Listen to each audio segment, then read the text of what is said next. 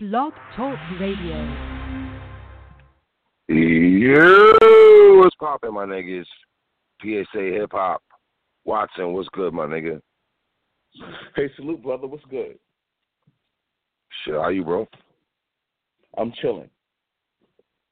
Let's get right into our first show of the NBA season, my nigga. Let's get it right. Watson.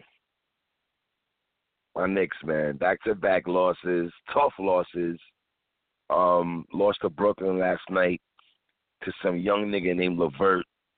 But the only LeVert that I fucking acknowledge is fucking Gerald LeVert and Eddie LeVert.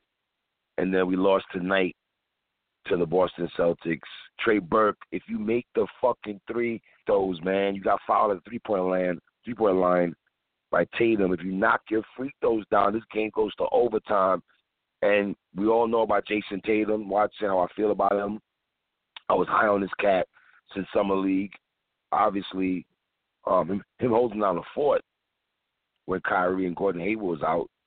And you add in this summer, working out with Kobe Bryant, my nigga, this nigga is phenomenal, man. Talk to me, man. The Celtics beat my Knicks tonight, man. Could have said overtime, but, it is what it is.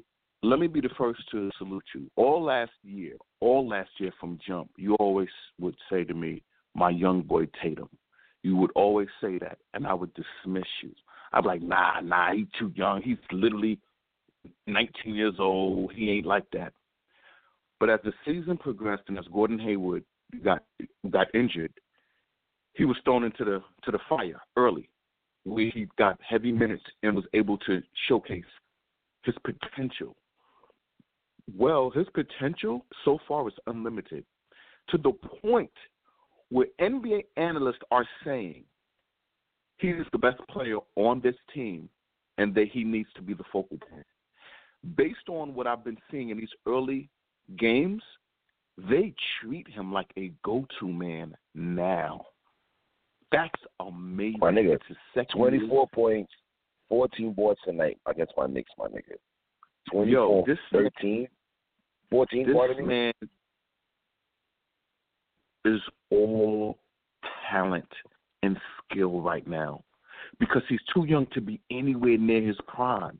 What he's doing is literally off of his basketball skill, which is scary because he's so young. He's like 20 now, right?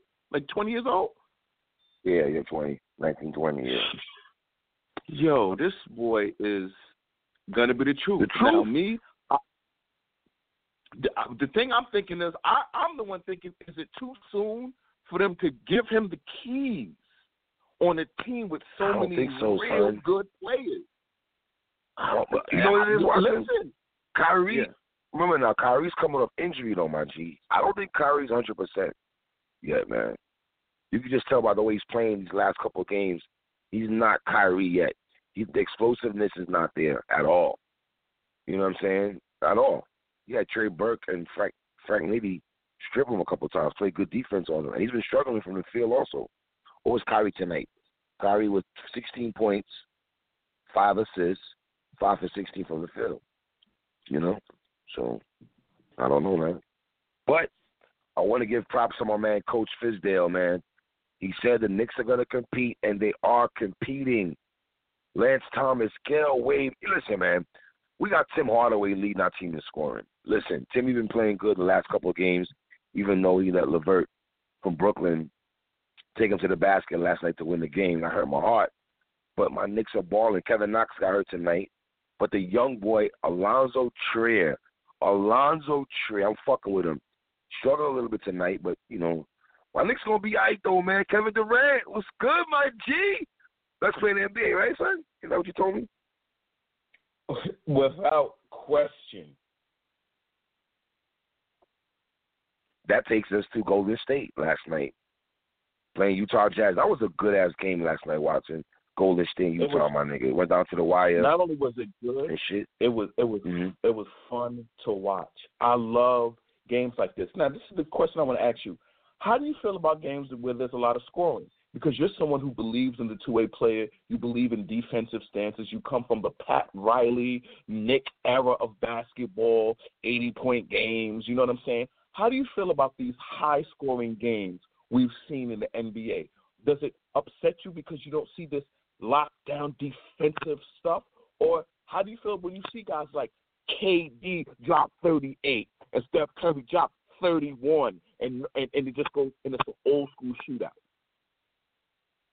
Well, that's the era we come from with the Celtics and the Lakers in the early 80s, mid-80s, when sometimes the score will be fucking 147, 143 type shit.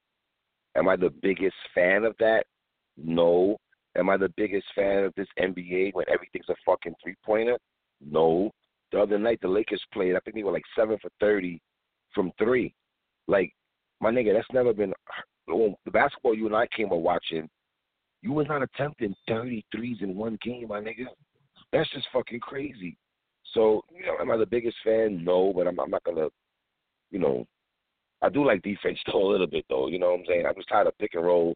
Everyone lives by the 3. That does get annoying though. But like I said, I blame Steph Curry because of that. But what do you think about last night's game with the Golden State Warriors, man?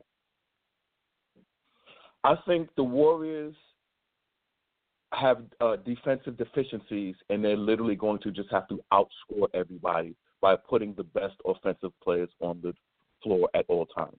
Anytime you can have someone like Klay Thompson be a third option and only take 9 shots and you can still win games like that, they have a luxury no other team in the NBA has. They literally can have 2 of the MVPs, best players. Former MVPs. Not only that, but they can have 2 of their best players be off, and they have one player who's always good enough to put a 30 to 40-point game together to get them a win. No other team has that kind of firepower.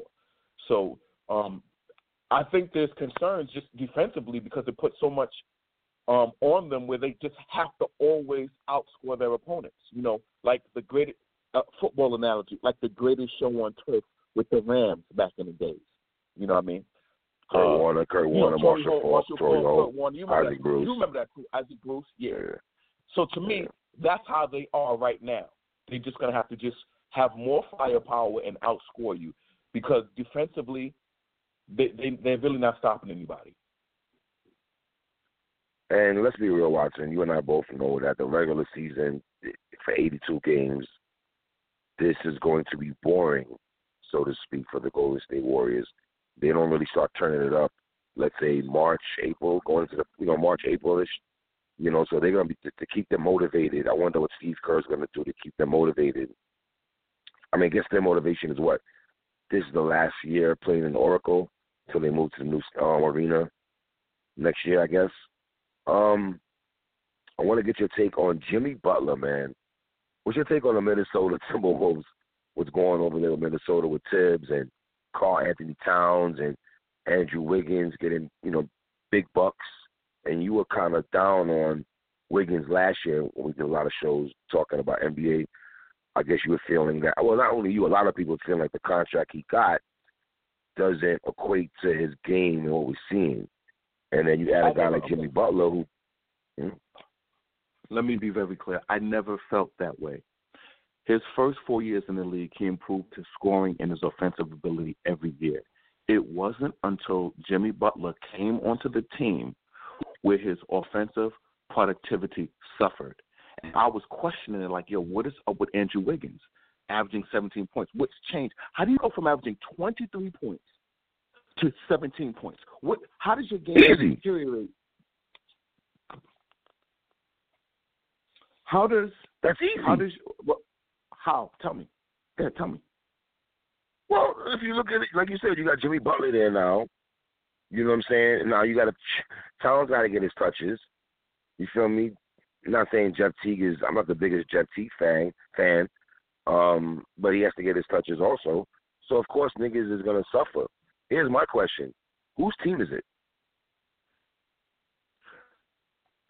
It should be Karl Anthony Towns and Wiggins' team because they're just younger. They're the ones who have the contracts. So the team, the Timberwolves, have committed to them. The problem is Thibodeau loves Jimmy Butler because Jimmy Butler's fiery. But let's be very clear. Jimmy Butler was booed by the fans during the introduction. And So got the on, and was got chance and got MVP chance also. To be fair to the nigga. That's not to be fair. That's because he showed out in the actual game. But the reality is, why was he being booed at the beginning? Because the Minnesota people, they know what time it is. Thibodeau and Jimmy Butler are playing a dangerous game. You can't alienate the future of your franchise. These dudes is 23 and 22 years old because of some guy like Jimmy Butler who wants to win right now. Newsflash to Jimmy Butler, the Minnesota Timberwolves are not winning a championship this year. Yeah, son, but hold on. Their first game of the season, though, Karl-Anthony Towns only attempts 6 shots. Like, shit like that, bro, is like, you should not be attempting 6 shots if you're Karl-Anthony Towns. If you look at the box score and he's only attempting 6 shots, that's a disgrace. That's not good. So let me explain to you something that you got to understand. Sometimes you have to do addition by subtraction, and you know exactly what that is. Addition by subtraction. Wait. Let's ask. Let's get some NBA hip hop history. Are you telling me the Lakers should have kept Kobe Bryant coming off the bench and kept All-Star Eddie Jones as the starting 2 guard? Do you think that was the right choice? Eddie had to bounce. When he got rid of Eddie, How would we know that? Eddie Jones was an established All-Star. Well, you got Lamar Odom, who's a 2-way player. Lamar Odom was a 2-way player. Brian Grant at the time was playing good in Miami with that trade, but I don't want to go on a tangent about that. But to me, all right, go ahead. No, the point I'm trying to make is, I'll give you a better example. We just talked about the Golden State Warriors, right? Monte Ellis, 25 a game dude every year. But he stunted the growth of Steph Curry. And management knew it. So you have a guaranteed dude who can give you 25 a year, but Steph Curry could not strive because Monte Ellis ran that team. He was the emotional leader. He balked on everybody. He ran it. You know what they had to do? This is the future. These young boys. We're going to get rid of Monte Ellis.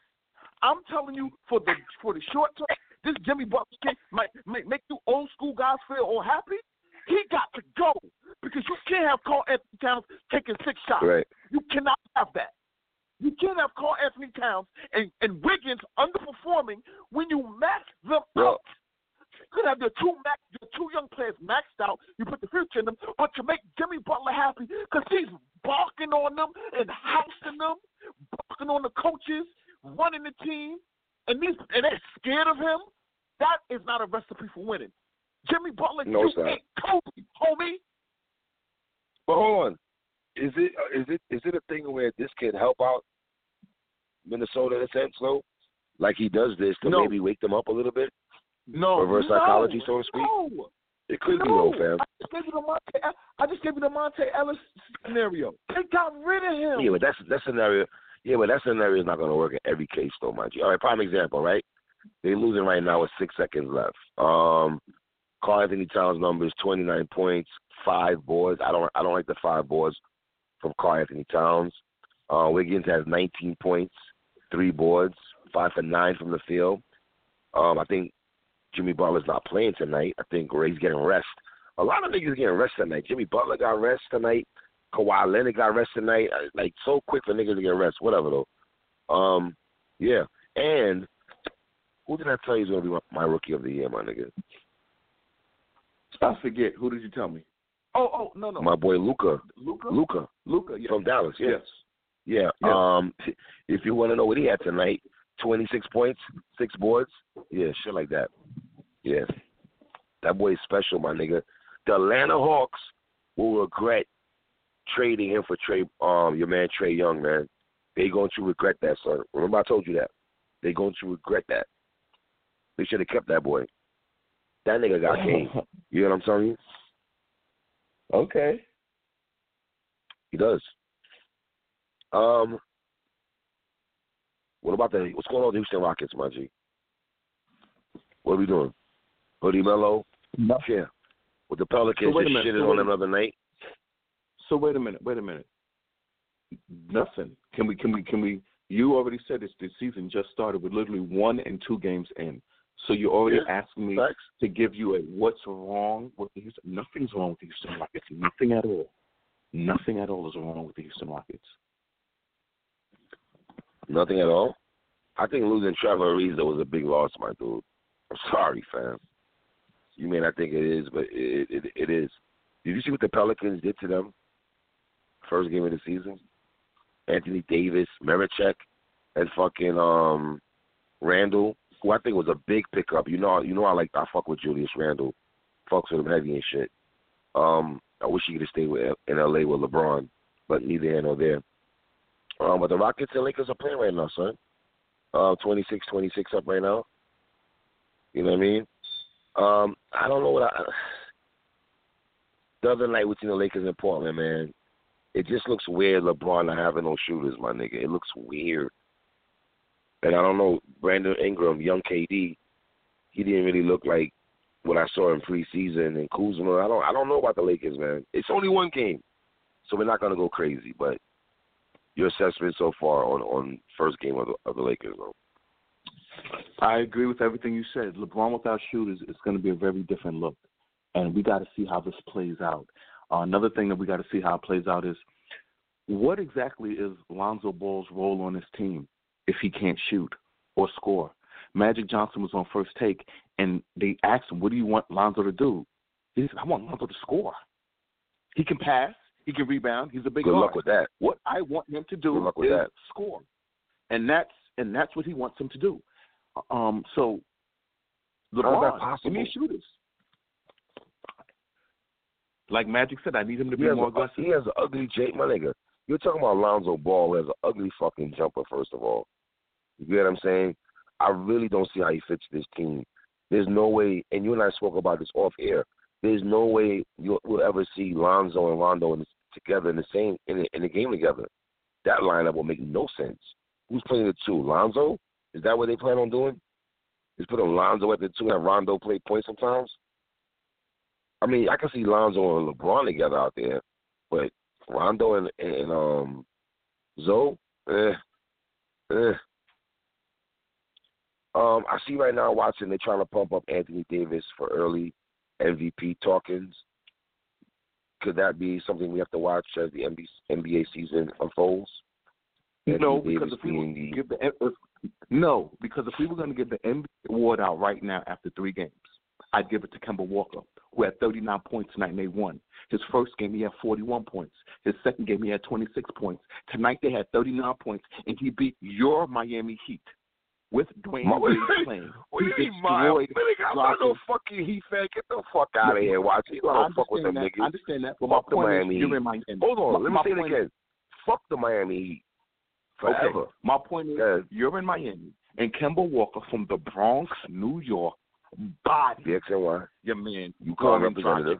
Bodied him. He dropped. Well, hold on. Last year, you and I have conversations that they were going to trade him. Wasn't Mike trying to get rid of this man? Yes. And you and I poo-pooed on that. We was not feeling that at all. And the backlash from the Charlotte community was fast and furious. Mike fell back quick because he wants to give it to those Mike, what the fuck are you thinking about, Mike? I'm going to tell you what he's thinking about. Mike has horrible $100 million guarantee contracts that he's trying to give it up. He's trying to give it that Batum contract. He has horrible yo, my nigga. Yo, fam, that Batum contract is dirty. Oh, that shit is dirty. And that is why, and the only way he could get anybody to take that Batum contract was to literally give them Kemba Walker. And then people would be like, okay. You know what I'm saying? But the point is, it's early in the season, and right now, I love that Kemba Walker is playing offensively aggressive, and he's proving to you and everybody else how real he is. The NBA. To me, I fuck with Kemba. Yeah. Relax. My man, I don't know if you fuck with him. What the fuck you mean? You don't know. Well, we do fucking 2 years of NBA talk together. What are you talking about? He had 39 tonight. He dominated Goran Dragic. Kemba's that dominated nigga. him. And you can see it. And what makes it, and this is a good, feel-good story for me to watch Kemba do this. I love seeing New York ball players shine. And he's shining. Of course, I personally love seeing it, man. You didn't like Sebastian Telfair? I love Sebastian Telfair. I always thought he should have been still in the league. Come Do on, you know that nigga was Steph too Curry? small, my Do you G. know Steph That Curry? nigga was too small. Do you know Steph Curry single-handedly ended Nate Robinson's career and Sebastian Telfair's career? Steph Curry ended their career. They were waived after they played against Steph Curry when Steph Curry dropped like 40 on them. Both of them. The next game, both of them got waived off their teams because they could not guard Steph Curry. All right. Pushing along here. The Philadelphia 76ers beat Orlando Magic 116-115 tonight. Watson. My guy, you know I fuck with this nigga heavy. Joel Embiid, 32 points, 10 boards, 13 from 26 from the field. Markelle Fultz, are we going to put the bus on this nigga yet, man? 4 for 11, 8 points. Ben Simmons, 4 points, 2 for 3 from the field, 8 minutes. I think he left with injury, if memory serves me right, though. He got injured tonight. Philadelphia, man, talk to me, man. J.J. Redick was wilding tonight, though. Hold on. Let me put some respect on J.J. Redick's name. Go ahead, though. 31 Philadelphia points. Philadelphia has a modern-day Hakeem Olajuwon on their team. His name is Joel Embiid. Joel Embiid in the paint is Olajuwon talk, though. That's what we doing. Olajuwon. That's what he is. That's what he is. Nah, in the paint, no. I hate when you do this. You always give these niggas nicknames and get them titles from old school niggas that we grew up watching. Come on, fam. Young Hakeem? Olajuwon? Look at him. Here's the thing. Tell me Olajuwon footwork. Olajuwon footwork. No. Olajuwon footwork was better than Joel Embiid's. His post game is better than Joel Embiid's. Let's keep it real. You forget what Olajuwon did to David Robinson, my nigga? You forgot what Olajuwon did to David Robinson? Come on, man. Olajuwon has been in the league 11 years by the time he did that. Early Olajuwon was a work in progress in the NBA. They beat the Lakers. They didn't Ralph Sampson beat the Lakers, though. Did they go to the NBA Finals? It's like rookie year or second year or some shit like that? Yeah, they did. But he was still a work in progress. My point is this. I'm trying to give Joel Embiid. But don't go D with it, though. Don't go D with it, though. Hakeem in there, though, my nigga. Come on, fam. Here's the props. He's a young Hakeem. In this case, stop it. If you give him the ball in the paint, he's unguardable in the post. If you give Hakeem the ball in the paint, he's unguardable in the post. That's the comparison. Is Joel Embiid unguardable in the post? Yes. Yeah. That's the only comparison. A bunch of sucker niggas, though. Oh, so the NBA doesn't count that. So everybody who's great in the NBA. No, the big man position. The big man position, sir. The big man position is what I'm talking about. So then Anthony Davis is not an MVP candidate because he's a big man and there's no big man for him to go against. So but does he play like a big man though, son? Really though? Oh, does he play like a big man? Let me tell you something. Big men get rebounds. Big men get rebounds, and Anthony Davis boards. He blocks shots. That means he's in the paint playing big man ball. Let's talk about your one team that you rock with heavy. You two guys on this team that you rock with heavy. I believe this is the sleeper team in the Eastern Conference. I think you even said that you have these cats going to the Eastern Conference Finals, I believe. Talking about the Washington Wizards who lost tonight against the Toronto-less Kawhi Leonard, man. Talk to me, man. 117-113. Your man, I'm going straight to Bradley Beal because, that's your guy. Right? Hello? Yes. Yeah. Yes. 32 points. 12 for 21 from the field. 6 for 11 from 3. John Wall, 25 points. 6 assists. But they lost. But you know what it is with the Wizards, though? That's all they got, my nigga. Well, Otto Porter Jr. got $100 million Morris contract. Porter Jr. He got $100 million contract, man. Yeah, he got $100 million contract to shoot threes. Come on, B. And here's the thing. I'm not going to know how to judge him until Dwight Howard gets back. That's when I'll be able to fully judge him, when Dwight Howard is in their system. But as you know how I feel about Bradley Beal, I can't name a better fucking two-guard than Bradley Beal. Oh, I can. His name is Klay fucking Thompson. The fuck are you talking about? Okay. Yeah. Only problem with that is the stats will never show that. So you're just gonna have to go by feel. Okay, right. Okay. What do you think about the DeRozan experience so far with the San Antonio Spurs? So I know you're heavy on DeMar DeRozan. I think DeMar That's your DeRozan guy. is going to dominate. I think DeMar DeRozan is going to dominate the Western Conference. Stop it with the dominant. Stop it with the dominant, though, my nigga. Come on, son. It's an offensive. Stop it with this is the Western Conference basketball we talking about. Dominant. Donovan Mitchell and niggas. Come on. He's playing an offensive. Who would you take, Donovan Mitchell or DeRozan right now? DeRozan. Yo, my nigga. You would take my nigga, really?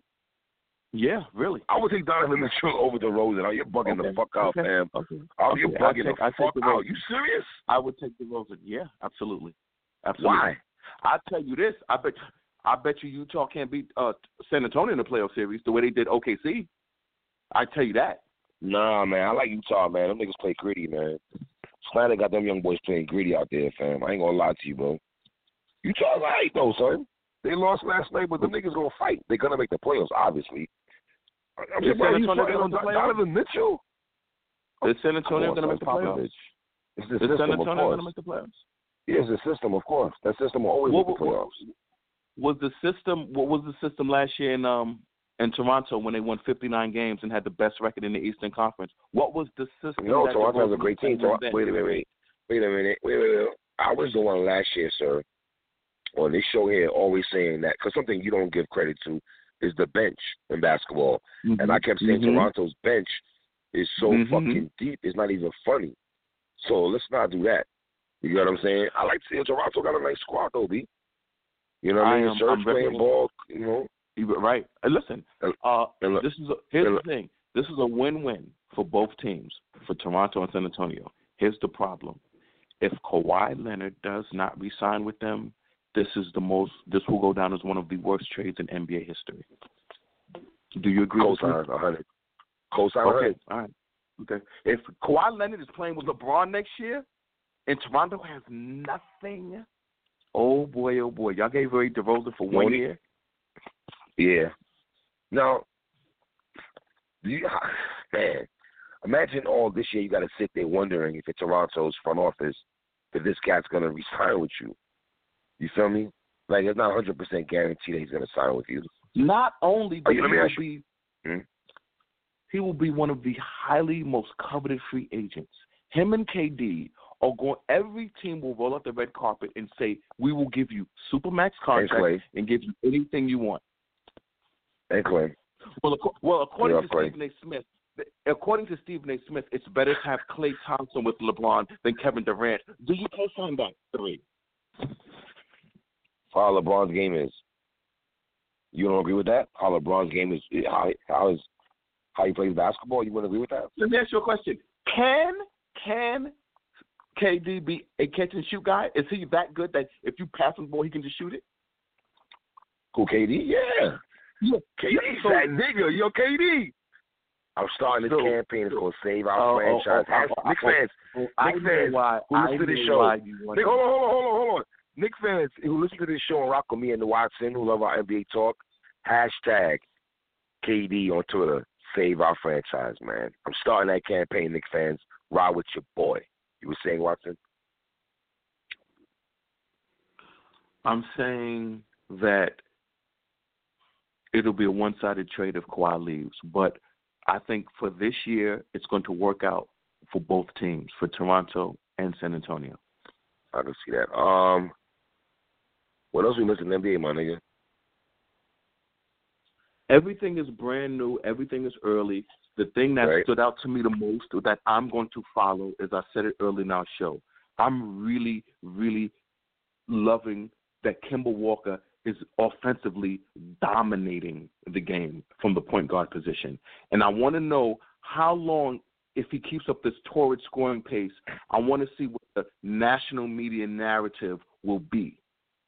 So I'm very interested to see how people cover how he's playing. He has the NBA secret. All right. And he's NBA scoring right now after 3 games. So, my nigga, relax. 23 fucking games. That's so relax about Houston. It's only 1 game. So relax about the Houston Okay, Rockets. I'll relax about and they're Houston. playing tonight. Hey, Here's my Watson. prediction. Please Houston watch. will win tonight. Good. Houston will win tonight's game. That's my prediction. Hoodie Melo all day. Nah, no Hoodie Melo all day. Fuck out of here. He had 9 points. Yo, my nigga, Melo is washed, my nigga. He's washed. I am so glad he's not on my Knicks. Coach Fizdale, thank you. And let me throw sidebar. Did you know that Scott Perry, our general manager, was in Seattle when KD got drafted? That he was there in the draft room? No, I didn't know that. You didn't know that? Okay. No. Did you know also the Knicks are the youngest team in the NBA? Did you know that? Average of 24 years old? No, I didn't know that. All right. That's what it is, man. Let me just say this right quick. Kyrie Irving had 16.5 assists. Kyrie Irving had 16.5 assists in the win. Mm-hmm. Are you happy with that performance by Kyrie Irving? They got the win. I'm a Knicks fan. I don't want Kyrie to do good against my Knicks. But I'm just saying, as a basketball analyst, mm-hmm. in your basketball analyst, is that what you consider a good game from your starting point guard? 16.5. No, but I watched the game though. Down the stretch, Kyrie made good plays though. Hit crucial free throws, made an ill drive. So down the stretch, because the game was so back and forth, he made crucial shots down the stretch. But like I told you, Watson, watching him, he's not 100%, bro. He's not. Okay. He's not. But they're at liberty where they could do this when you got Tatum. No, man, Jason Tatum is the fucking man. God. Yo, Philly, man. Whew, y'all got to be killing. And Lakers, man. Y'all got to be killing yourselves. Y'all did not draft this nigga. Because 2 niggas before him is just, we don't even know how these niggas are really going to pan out yet. Do we believe in Markelle Fultz or Lonzo Ball? Do we really believe in them niggas? Here's the thing. It's not only if we believe in them or not. We can definitively say right now they will not be better pros than Jason Tatum, Donovan Mitchell, Ben Simmons, or Dennis Smith Jr. The fact that we can say that definitively. The jury's still out on Dennis Smith Jr. though. The jury's still out on him though. But go ahead. The jury's not out on Dennis Smith Jr. I think it is. I think so, fam. The jury is not out on him. I think it is, my G. I think Josh Jackson is going to be better than both of them. The fact of the matter is, Jackson will not. John Jay, you know the guy from Phoenix. You know the guy from Phoenix? I know who Josh Jackson is, bro. Okay. I'm just saying, he's going to be better than Fultz. He's going to be better than Fultz. How about that? How about that?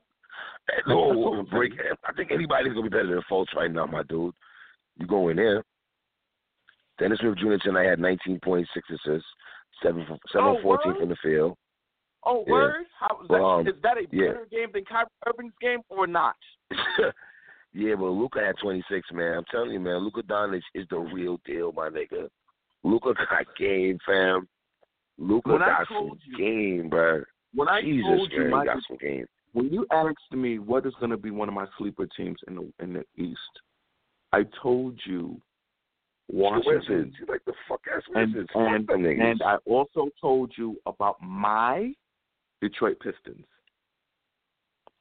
My Detroit Pistons. Your Detroit Pistons.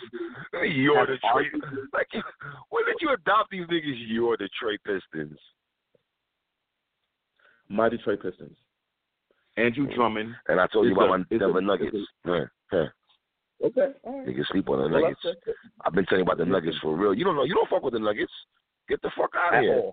You have no respect. I do fuck with my man Murray. I fuck with my man Murry. Who else? Who else? That's Jokic. Jokic, who had 35 points. My nigga, hold on. Can I tell you Jokic's numbers tonight? You ready for this? The nigga's 11 for 11 from the field, Watson. 11 from the field. 35 points, my nigga. Are you fucking serious right now? I respect that. I respect that a lot. Have I not been screaming his name? Have I not been screaming his name? Yes, you have. Yes, you have. Okay. I respect that a lot. Funky, yeah. Yo, he's probably one of the best big men in the NBA, son. One of the best big men in the NBA, for real. Like, I like Joel Embiid, but Jokic is is dope. To me, he has a better game than Joel Embiid. Like, for real. He does. I'm not gonna dispute what you're saying. I'm a results guy. I believe in stats. I don't believe in stats. I believe in stats. I'm not someone who says stats are meaningless. I believe in them. So I respect what he's doing. All right, man. Let's keep it moving here, man. UW, every bar count, Watson, in New Jersey. Chess versus Shotgun Suge. Watson, were you on the wave like the rest of us when Chess was being pushed to the forefront when Norbs Zaya calling him the new LeBron James of battle rap?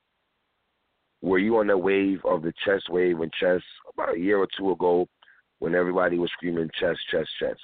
He's the future. No, I wasn't. Oh, God. No, you weren't. At all? At all. You didn't like Chess versus DNA? Chess versus Brooklyn Carter? I love Chess versus DNA. I love Chess versus Brooklyn Carter. I love Chess versus Rum Nitty. Whoa! Yo, my nigga.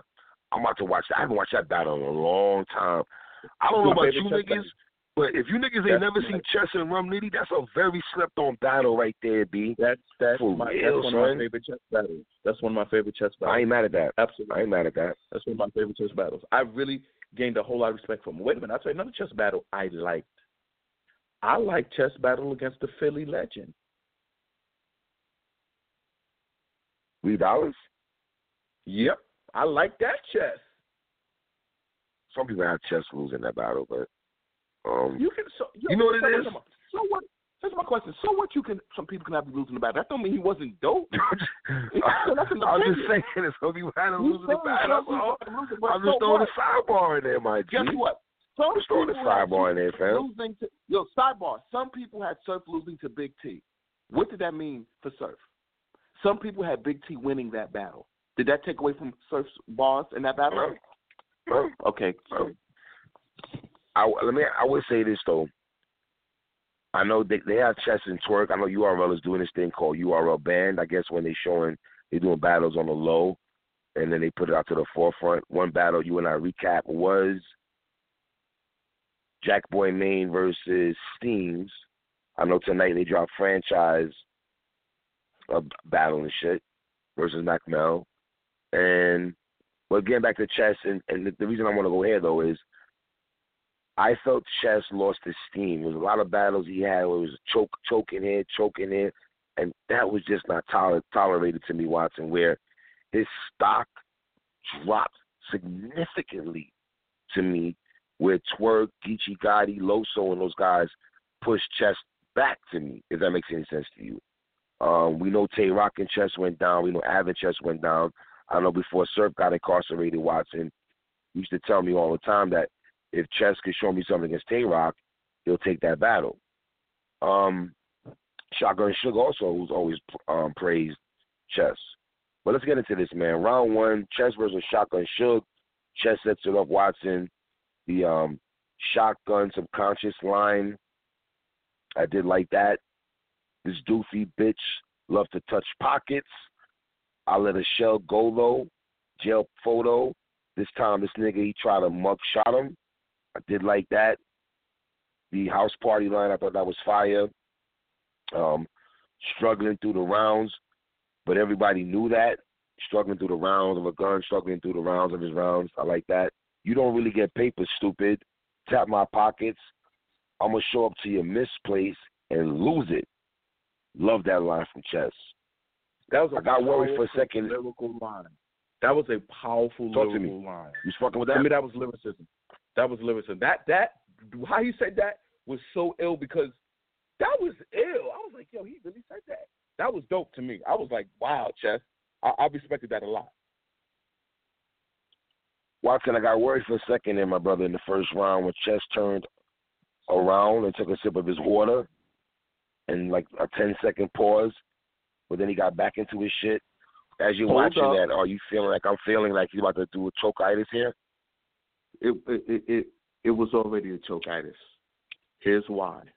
When he turned around you heard him rewrap his bars. He rewrapped his bars to catch himself.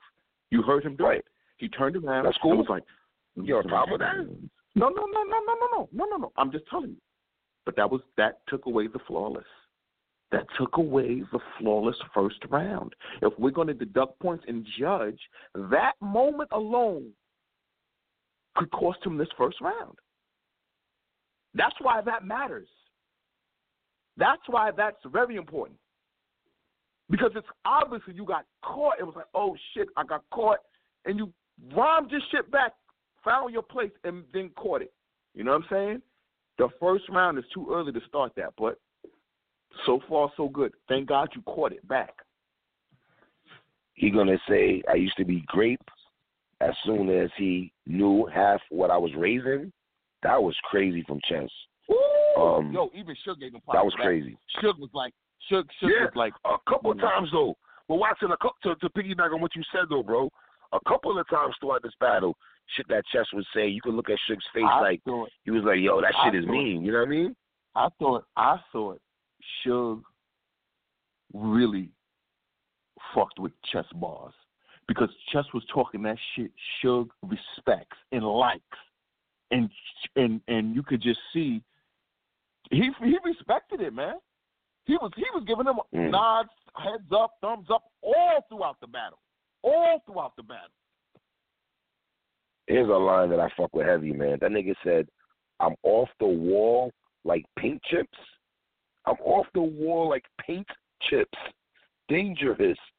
But I got a lot to live for. So if I decide not to shoot you, one of my guys will shoot you with a voice in my head saying, put a mask on. And pop your crew up the other side saying, fuck it, mask off. You got a future. That was crazy. That was future, mask off. That shit was crazy.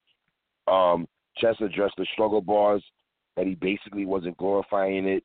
But battle rap fans made more of it, that he makes more of it.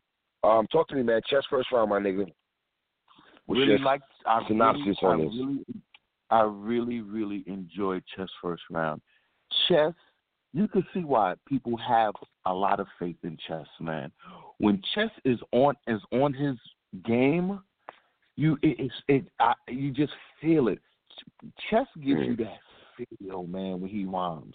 You know what I'm saying? And it's like a bright future because he's young, but the way he kicks it, it's almost like he got an old soul. The way he's just describing struggle and pain. You know what I'm saying? And the way he do it in a way that just connects. You know what I mean?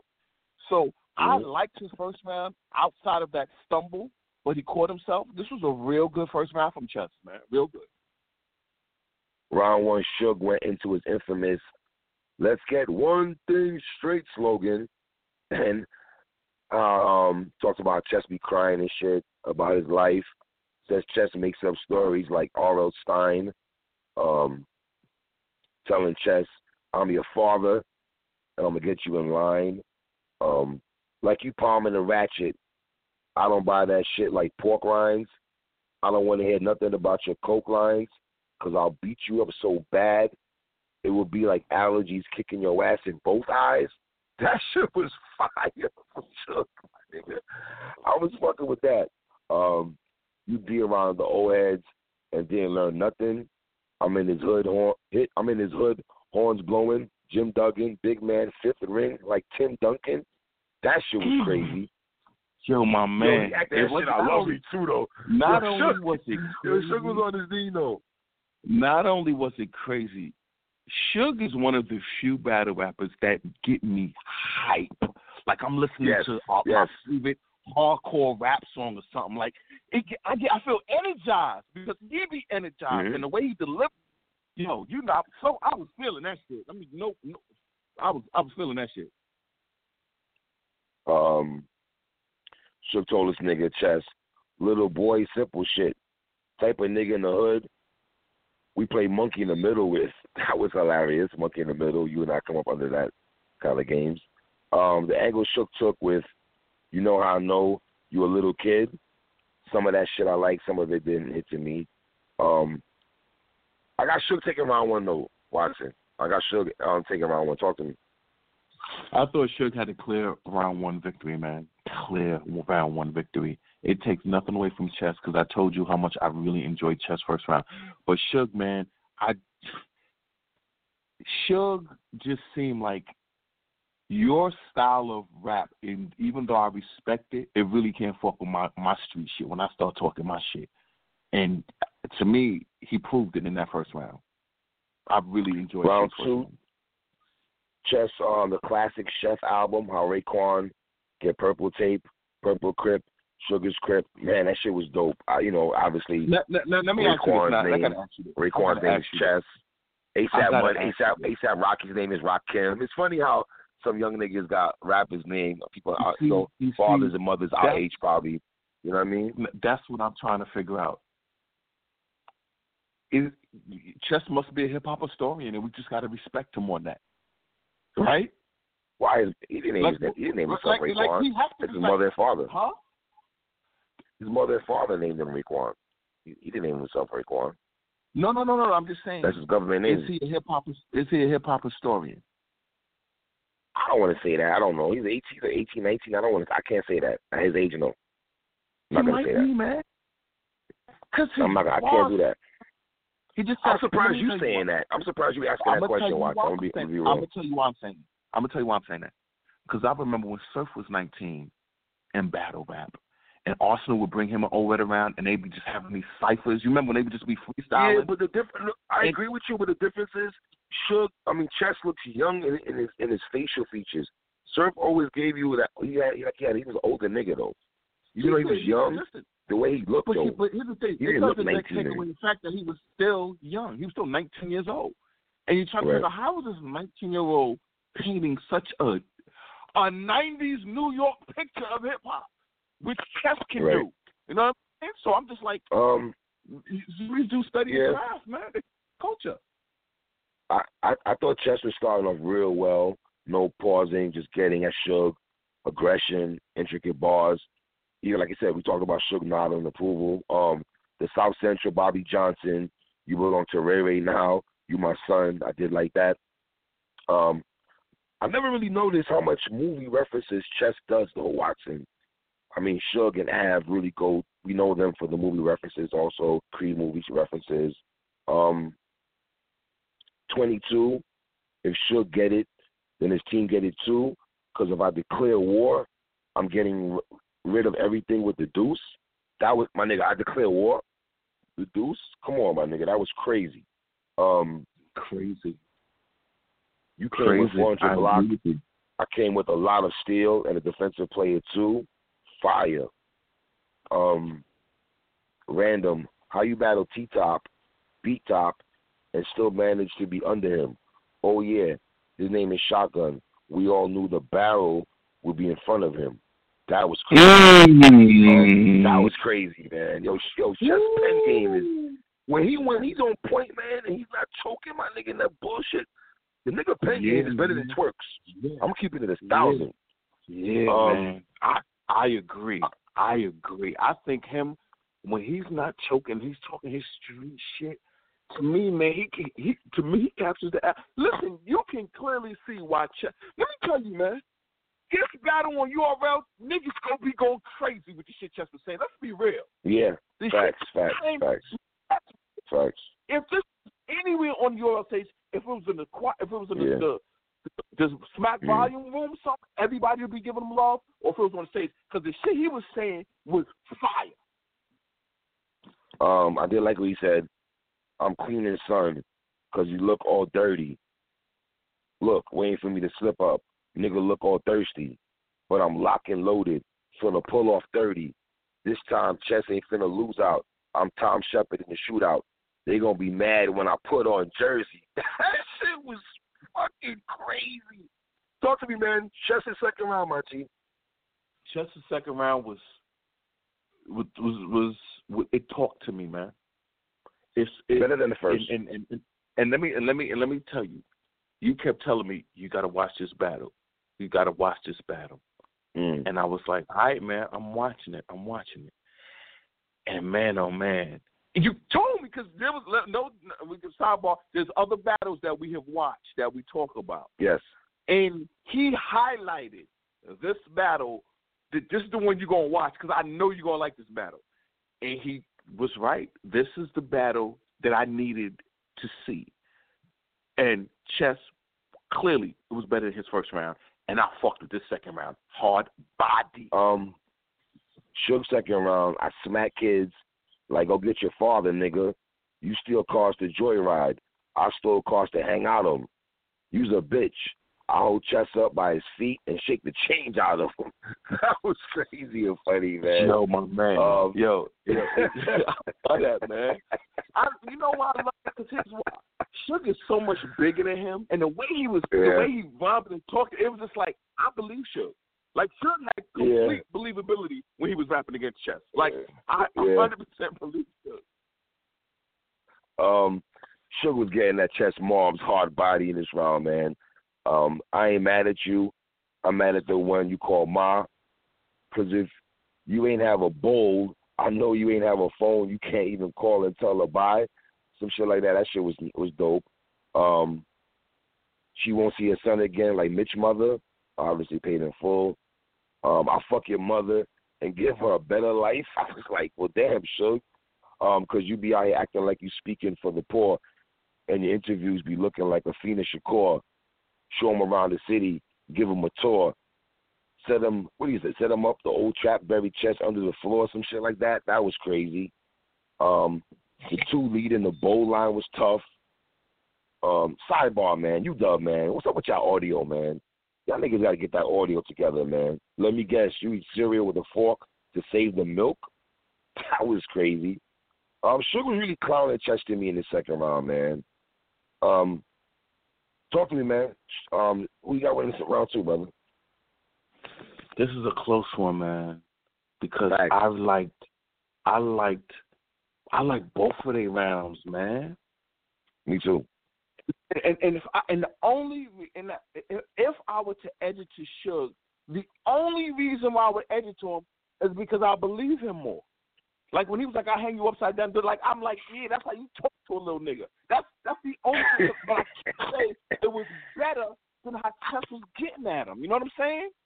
So that's why this is a round that's very difficult for me. Like I'm telling you, the only reason why I'm edging it to why I would edge it to Suge is because I believe Suge.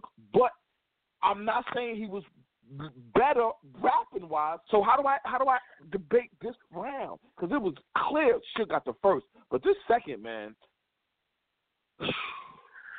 I agree with you, man. The second round is so hard to go by, bro, because I'm going back and forth. 1 minute I got Chess, the other minute I got Suge. I'm edging Suge by a smidge. The second round is tough, my nigga. I know. I can't get mad at you, my nigga. I felt Chess won the second round, though, B. But I feel you on the believability thing you talking about in the second round, though. I feel you, though. On the believability, I feel you. But I'm going to edge Suge by a smidge, though, man. But I'm not mad at nobody giving it to Chess, though, bro. I'm really not. Let's keep it moving, though. Round three, yo, the first couple of lines from this nigga Chess, boy, man. I brought some heat for this third, but F those bars. Y'all want to know why Chess go hard? I was blessed to duck shots. They thought Chess won't dodge. See hell get raised. I felt the blade that left those scars. What's my life like, nigga? Everything but death so far? I said, come on, son. Let me tell you something right now. I can't with shit like that, bro. Let me tell you something right now. Like that. That's why I said, man. You sure you're not a hip hop historian? He sounded like Beans, man, in the early rock era, right? I ain't mad at that. I'm not mad at that analogy, man. I ain't mad at that, bro. This feel, for Chess to be this young and give me this feel, older battle rappers are not giving me that feel. And the thing that threw me off is like, damn, Chess, you so young, man. Your life, how is your life? Like you had a real difficult life. Yeah. You know what I'm saying? Yeah. The way in talking that, his whole what's your life like, just break down what's your life. His whole what's your life like meant everything to me. I'm going to keep it 1,000. Facts. My pain ain't fake. There's a lot of stress in Chess. I've seen shooters get shot. They had to invest. There's still dope heads in the P's that got to injects. All that shit was crazy, man. I seen another nigga take it down. Huh? Talk to me. That shit was crazy. That. Yo, I love all of that. That was just like, that's like if this was a hip-hop song, I would love it. Like, that's how I felt about hearing this round. Like, this is some shit I could bump in the whip or listen to in my thing if it was over a beat. You know what I'm saying? Like, because I like what he was saying. And this line right here went over niggas' heads, man. I seen another nigga take it down just for taking it down. It's custody info because Nokia cell, if it wasn't coming from his flip phone, niggas slept on that shit because even Chess was like, y'all sleeping. Like, yo, Chess be, the no infamil because the wick low, that was crazy to me. Son, I'm really fucking with Chess third round, B. This is some dope-ass writing, in my opinion, Watson. So how baby daddy grip holes, his baby mama grip holes, he was thinking I got to hit the strip. She was thinking I got to strip, though. The Rey Mysterio Big Show line was crazy. He did have a stumbleitis, but he caught it back. They put this grape and jelly switched up because he never been in a jam before. That just was like on some phenomenal shit, man. Phenomenal shit. I got to keep it tall. I thought it was the best round of the whole fucking battle. This third round was the best round of the whole fucking battle. For real. Third round shows, he went back into the mother jokes. Missing from the rap game, like Mike Jones' line was alright. The gem star and a toothbrush, leave it stuck in his scalp. This little nigga cussing me out. I'm gonna wash his tongue out with soap. I put a scope in his mouth. That shit was crazy. His what is life like was alright. That shit was crazy. I thought that was Shook's best line in the third round. Body. When he said that, I was like, oh my God, because I hadn't heard the scope in a long time. And when he said it, I was like, this niggas is thinking, man. These niggas is thinking. I like how they took this battle as serious as if it was on the URL stage. Yeah, but Shook's third round was short, though, fam. His third round was short. I got Chess clearly, and I mean clearly taking the third round, Watson. I got Shook 2-1 edging it. Man, listen. Shook 2-1 edge. This is a difficult one to say because Shook clearly won the first. Chess clearly won the second. 30 minutes. Chess did not do anything. Yeah, the third. You bet the third round. Chess got a third. The second round is debatable, man. And to me, that's why, because to me, Chess didn't do anything to lose the second. That's why I'm like, how can I penalize somebody when I don't feel he did anything to lose the round? So a lot of niggas. I see some niggas say they got Chess 3-zip, my nigga. I see niggas say Chess 3-zip. If boxing could give a draw, you can't give them that first round. You can't. I already explained and highlighted why you cannot do that. I will play it in the nigga's face and watch him stop and tell me did this not happen? Like, get the fuck out of here, man. No, you can't. All right, let's get it. You did have a little stumbleitis in the third. Let me tell you this. You're not gonna like this. If boxing could do it, I could do it. This was a draw. I don't want to do that, but I can understand it, man. But I don't want to do that though. With judges, yeah, I'm doing it. I have to do it because this ain't boxing. I can't penalize Chess for this battle, man. I can't penalize Chess. I can't penalize Chess. I can't. Let me ask you a question. Is it a thing because Chess went through his rounds? Hold on. Is it because Chess went through his rounds and he didn't really stumble, he didn't choke badly? No, it's because I just want to make sure we're based on material only.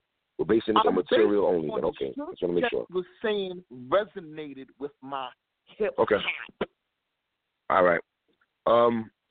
Let's keep it moving. One more topic before battle rap before we get into hip hop here, man. Another announcement, Watson, that's been made for Summer Madness in London, my G. We know about Tay Rock and Pat Stay. Me and Watson talked about that already. We also know about Hollow the Don and John John. Know about that. Another battle was announced, my G. It's T-Top Busy the Bear versus Iron Solomon. Let me say this. If the pay-per-view that was last week, URL Strike 2.5, if all of us who watched the pay-per-view and we saw Geechee Gotti versus T-Top, Iron Solomon snuck through the back door and say that he's going to battle. The winner of this particular battle that he'll take the win of this particular battle. And then fast forward, Watson, 2-3 days later, announcement comes that there's T-Top versus Iron Solomon. Some battle rap fans are saying this battle was already announced. Iron Solomon's going on Twitter saying this battle was not announced. He felt T-Top won the battle. When I would edge the battle, maybe that to Geechee Gotti, to me, I thought in that battle, T-Top got the first round clearly, and I thought Geechee got the second round and edged the third round. I thought that's how I have it. You know what I'm saying? Are you buying Iron Solomon saying that this battle was not announced, even though he stepped through the cut last week? I'm not buying it. Are you buying that? No shade to you, Iron Solomon. I'm just not buying that. Forget it. Yeah, I'm buying it. You buying it? Okay. Yeah, I'm buying it. I don't think he had anything to lie about it. I'm not trying to call him a liar at all, my G. I'm not doing that. But I just ain't buying that he didn't know. Like, you know, you come from the cut, and then days later, Coinky Dink, you're battling T-Top. And it's not even T-Top won that battle clearly. You get what I'm saying? I don't think T-Top won that battle clearly. I think there's people that have T-Top winning, but neither near here nor there. What do you think about Iron Solomon and T-Top, man? Two brothers who are good at angles, first off, Watson. I'm seeing a lot of people are saying T-Top, and T-Top, I'm not saying I agree with this, but we do a show here, and I do talk to battle rap fans. They are throwing this stigma on T-Top right now where they're saying they're tired of seeing him, Watson. Are you on that wave that you're tired of seeing T-Top? Absolutely not, and I don't respect the people who feel that way. I don't respect you if you feel that way. Let me say that. You want to elaborate a little more, though, because DNA went through this situation. There's nothing Charlie to Clips, elaborate. it is something to elaborate. Charlie Clips went through this shit. DNA went through this shit. Like, people feel like they're seeing the same people on the same card. And DNA never stopped battling. He never, ever stopped. Well, why, let me ask you this. I don't want to talk about DNA. But why do you think people feel that way about T-Top? So let me ask you, why do you feel people saying that about T-Top? Some people are saying this. Because they don't love and why? No, two questions. They don't love why do you feel that way? Hold on. Two questions. Two more questions. I want to ask you, why do you feel that way, and why do you feel people are not too happy with the T-Top Iron Solomon battle that's going to happen at Summer Madness? I don't know that. Because when Iron Solomon battled Rum Nitty, what's the difference? That's a style clash. Nobody knew if that battle would be a classic, and it turned out to be a classic. Yeah, but nobody was saying they was tired of seeing Rum Nitty, though. But see, here's the thing about nobody was saying it. There is no voice in battle rap that dominates anything. There is no voice. The majority of people who watch battle rap, the majority of people who watch battle rap watch it. Comment boys. They're never in the building. They've never been to an event. The majority of people who actually watch it have never been to an event. Okay? So what is pay-per-view now? Right? What does that mean? Right. But this is the point I'm trying to make. T-Top, though? Let me just say this. That's bullshit, and I'm not subscribing to it. And to me, I don't even know I don't even know how is this a conversation. Let's talk about the fact that they're battling. T-Top is going to battle Iron Solomon. T-Top, great with his street tales, hood talk, angles. And angles. Yeah. Iron Solomon is an all-around great, legendary battle rapper. Fact. The question is this style clash going to make a good battle? And that's it. That's the only thing we don't know. I can honestly tell you when Iron Solomon was announced to battle Rum Nitty, I felt nothing. I was like, what is this? And it turned out to be a phenomenal battle. I don't know how this battle's going to turn out. But the one thing I'm not saying is I'm sick of seeing T-Top. Why would I say that? When you say that, this is the first thing I will say to somebody who says that. You're seeing T-Top too much. You're seeing T-Top too much battle rap about the shit he raps about. Yo, Watson, why you listen to hip-hop all day, every day? Why you keep listening to Benny and Friends every single day? Why don't you listen to something else? You not playing that out? That's how I feel. When there's something you like, how is it too much of it? I'm never going to buy that thing. So miss me with the, you battling too much or I see too much of you. Then let's be real. Let's be real. When T-Top hit the scene and he battled City Towers, right? And then you go down from his BET, when he was on BET and all that, and he won that tournament, and Jadakiss and Styles and all them. it was like a breath of fresh air, right? And I thought fans, I mean, let's be real, man. T-Top had that glow. A lot of battle rappers sometimes have that glow. Can they hold that? But T-Top had it. Av had it at one time. Twerk had it at one time. Like, Geechee got it right now, to me, where the large percentage of the battle rap community is clamoring for you. They're back in your battles. You wasn't getting this kind of talk with T-Top. Here's what I would say to T-Top. As good of an angle that he is, are we going to penalize T-Top if he goes the racist angle towards Iron Solomon? Because I don't think the battle rap community is going to buy that if he goes the racist route. What do you think about that? Right. Him taking an angle. Not saying he's going to do that, but if he does go that angle. I think when battle rappers battle white rappers, it's so difficult to not use that angle because it's natural and there's something always there. Right. And I think there's too much there to not use it, especially when because the one thing you can always do is you can just take what's going on in society today about white people and racism, and then you just throw it on this guy just because he happens to be white. You know what I'm saying? And it's just a lot. It's put it this way, it's easy to do. The question is, can you be creative with it and make it sound dope? See, I think Iron Solomon is my. I would lean towards Iron Solomon being more creative in this battle than T-Top. On the stuff he's going to say. You know, Iron Solomon is going to talk about T-Top being a drug dealer and glorifying that, and he's going to find a way to finesse that because if we talk angles, I would go Iron Solomon. Also, if T-Top talks about Murder Mook, I'm pretty sure Mook's name is going to be mentioned. He has to freak that in an ill way. And one thing I saw about T-Top in his last battle with Geechee Gotti, what a lot of fans were saying, T-Top was trying to be more comedic and not stay with the aggression. I think T-Top, I want to see less, and I do agree with this. I don't want to see too much comedic T-Top, even though he's going to be in London. And I guess I wonder if that crowd, are they going to be receptive to T-Top being aggressive on top of the jokes? Can he finesse that? But I'm going to say this, Watson. I got Iron Solomon 2-1.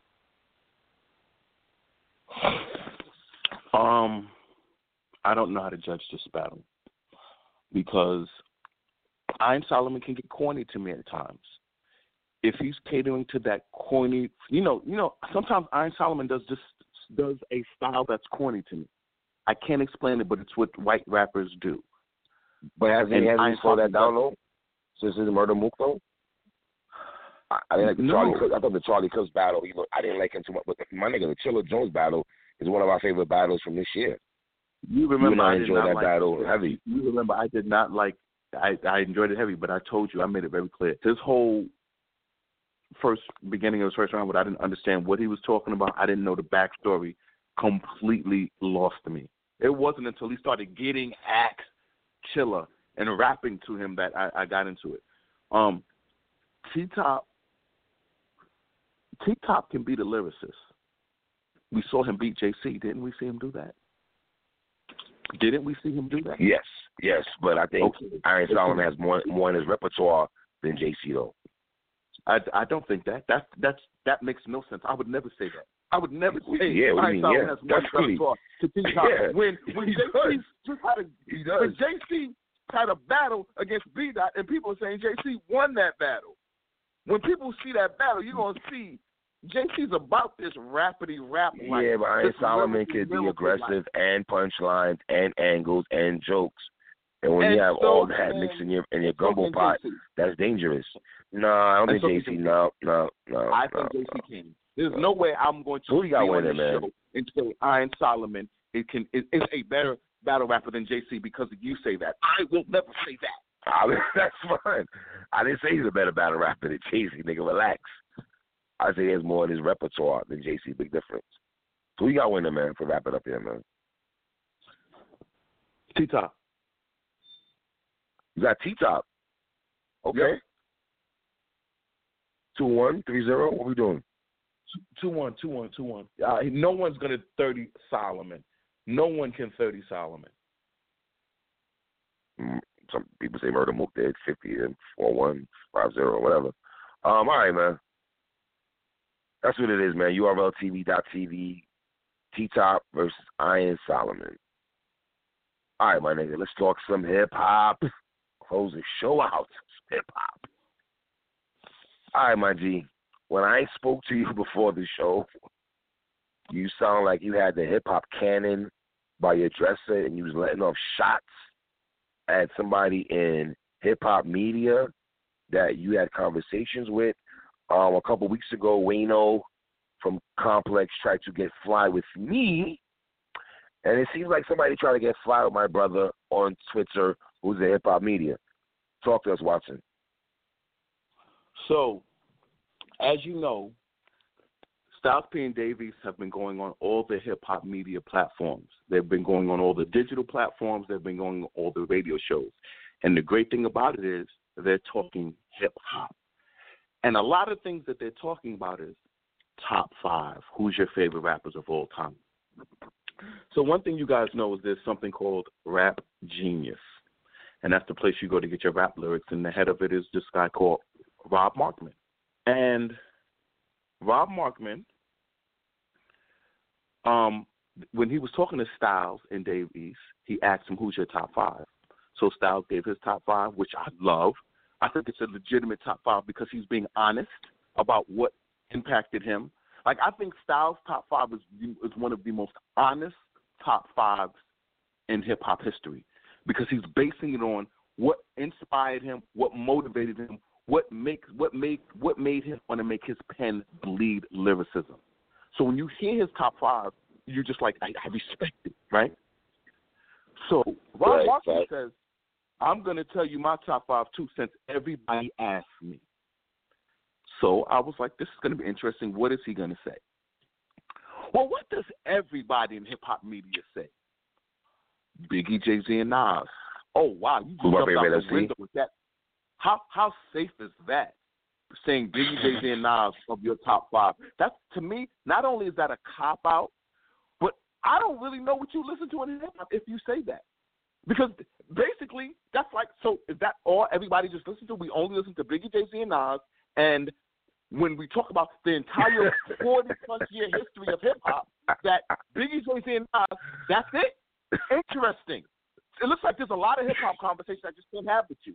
So then this is where I call a spade a spade. Rob Markman says Tupac and Scarface. So I went on Twitter and said, you know, Rob Markman, I don't believe you. I think that was look what you did. You made sure you had somebody for the West Coast. Check Pac. You made sure you had somebody from the South. Check Scarface. And then you get the guys who are considered the greatest from the East Coast. Check. So wait a minute. Let me just check. Therefore, nobody can get at you. Remember when Fat Joe was like Lil Wayne over Jadakiss? How niggas got at him. Like, are you wilding right now? Are you this is where you going, Fat Joe? I'm telling you, Rob Markman was even worse. He was pandering. He wasn't being authentic. And I'm telling you, he was lying. He's in the rap media. Yeah. No, I'm just saying, because he's in hip-hop media, he wants to keep these relationships open. And when you say that, what is anybody going to say? Scarface is a living legend. Tupac is considered the greatest rapper of all time. Yeah, but you're saying Scarface. You're saying Scarface name and Pac name. Let me ask you this. All right. Because Watson, I don't disagree with nothing you're saying, brother. But if you're a New York person that does covers hip-hop media, right, you and I talk hip-hop, right, and even people think that we're just East Coast biased because that's all we listen to, right? So in a nigga like Rob Markman, yeah. But here's you know that's not true because you know who my favorite rappers are. I know that's not true. I know that's not true. I'm not saying I know that's not true. You said, let me ask you this. When you say that though, do you have to, if you're hip hop media, do you have to touch other regions though to make it like even balance? Where East Coast, no, you don't. South, or West? Here's why you don't. Why you don't. Is Styles P trying to be politically correct? They're asking him. Styles P, who has a 20-year distinguished career, where he's rapped with people from every region. He's rapped with people from the West Coast. He's rapped with people from the South. He's rapped with everybody. Everybody. He's been on tracks with Hov. He's been on tracks with DMX. He's been on tracks with Rick Ross. And they asked him, who's your top 5 of all time? He didn't say them. He could have easily been politically correct and said, DMX, Hov, Ross, and everybody be like, oh, yeah, it makes sense why you saying that. You rap with him. And it's so safe and it's easy. But he spoke from his experience and his feel. He didn't just say it because it's the politically correct thing to say. Now, the reason why I know for a fact Rob Markman is lying is because here's what I say. Where are me and you from, 3? What Brooklyn, man, all day. Brooklyn all day, man. BK to the fullest, man. Markman is from. Guess where Rob Markman Brooklyn is from? all day. He's from BK Brooklyn like us. all day. So, now let's go to it. I'm taking nothing away from Scarface and how great he is. The question I would ask Rob Markman and nobody back. Oh, I'll do a better thing. When you give your top 5 or you have a favorite rapper, you can hours about every rapper in your top 5, right? Right. What do you consider Scarface prime? What do you consider Scarface prime? Would you say the 90s? Prime? Yeah. I would say the 90s, you say yeah. It was the 90s? Because let's be real. When you look at the Ghetto Boys, when you think of the Ghetto Boys, no shade to Bushwick Bill and Willie D, well, you think of Scarface. Okay. So, I remember. And that Fix album was a classic though. Scarface Fix album was a fucking classic. But go ahead. Okay, and that came out in 2002. So, in the 90s, let's just talk about it from the Brooklyn perspective of Rob Markman from Brooklyn. We're all from Brooklyn. His first album comes out, Mr. Scarface, is back 1991. Me and you are listening to hip-hop in Brooklyn, New York in 1991. We know about the Ghetto Boys, though. My nigga, let me ask you a question. I bought the Ghetto Boys album because my mind playing tricks on me. We already know it's a classic. We don't got to talk about it. You would agree with that, right? Yes. We also was listening to Never Seen a Man Cry, Never Seen a Man Die. That was all over your MTV Rap. So Scarface was here in the midst of when the East Coast and the West Coast was having a voice. In his Midwest, he holding it down. Well, let me ask you, is Houston considered South or Midwest? I'm so confused. Some of you niggas consider that shit the South. Some of you niggas consider that the Midwest. I'll let you fight for that. I've heard too many conflicting stories. But I'm going to say the South. But so he was in the middle, though. You know what I'm saying? Let me speak to you from a Brooklyn perspective.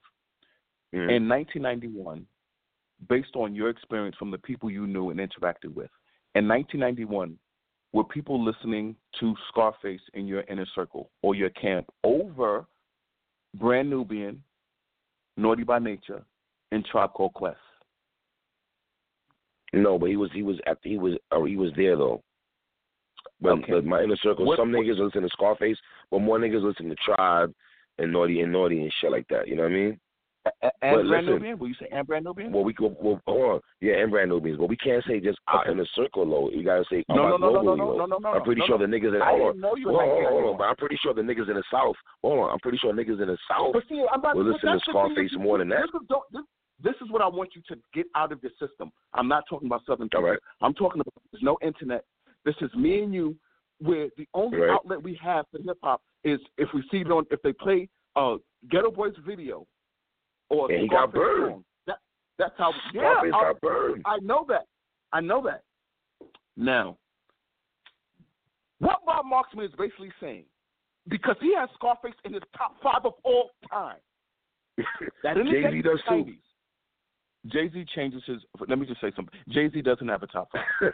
I can link you to 5. Hope doesn't have a top 5, nigga. He gives a different top 5 every time. He doesn't have a top 5. He doesn't. Every time I ask him a top 5. All right, let me ask you this. Let me ask you this. Have you seen rappers? But Watson, you've been listening to hip hop for over. But Watson, hold on. You've been listening to hip hop for over how many years, my nigga? We've seen people in interviews have Face Mob in their top 5. We've heard people say that. I agree with you. We've heard people say that. Coogee Rap says it, and you know why? You know why I believe Coogee Rap? Because Coogee Rap had Scarface on his album in 91. Okay? On Two to the Dome.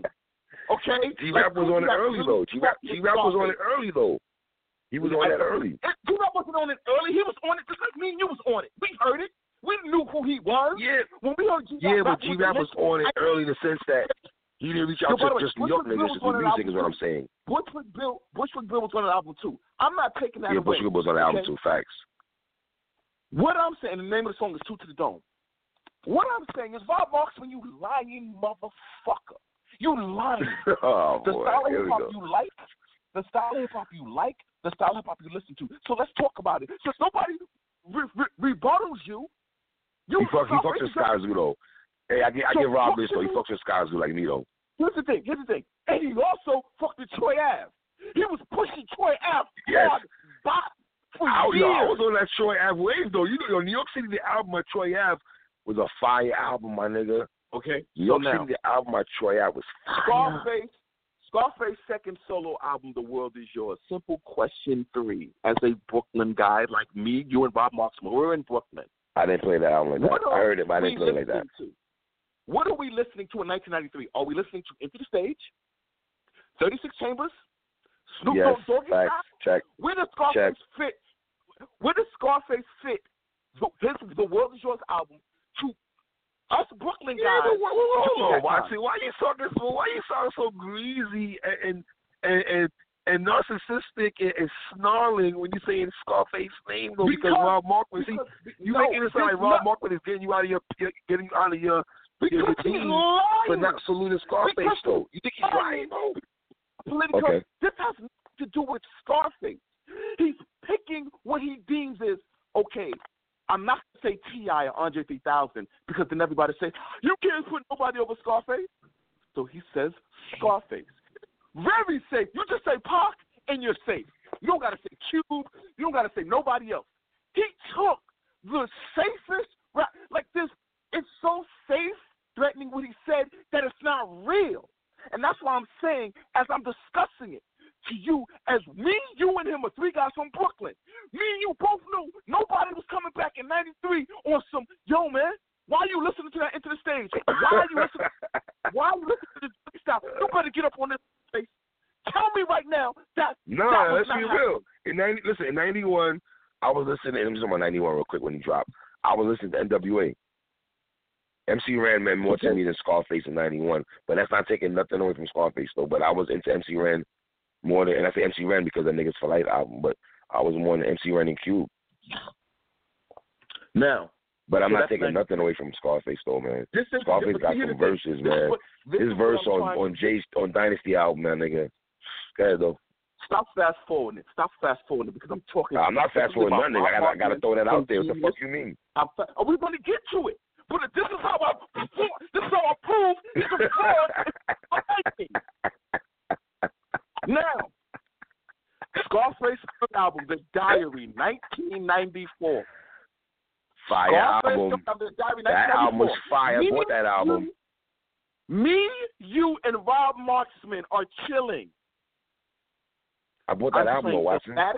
I'm playing Illmatic. I'm playing that too. I'm not saying I'm playing Illmatic. Check. I'm playing Ready to Die. I'm playing Tikal by Redman. Am I not playing Tikal by Redman? Check. I'm playing J-Wu the Damager. Check.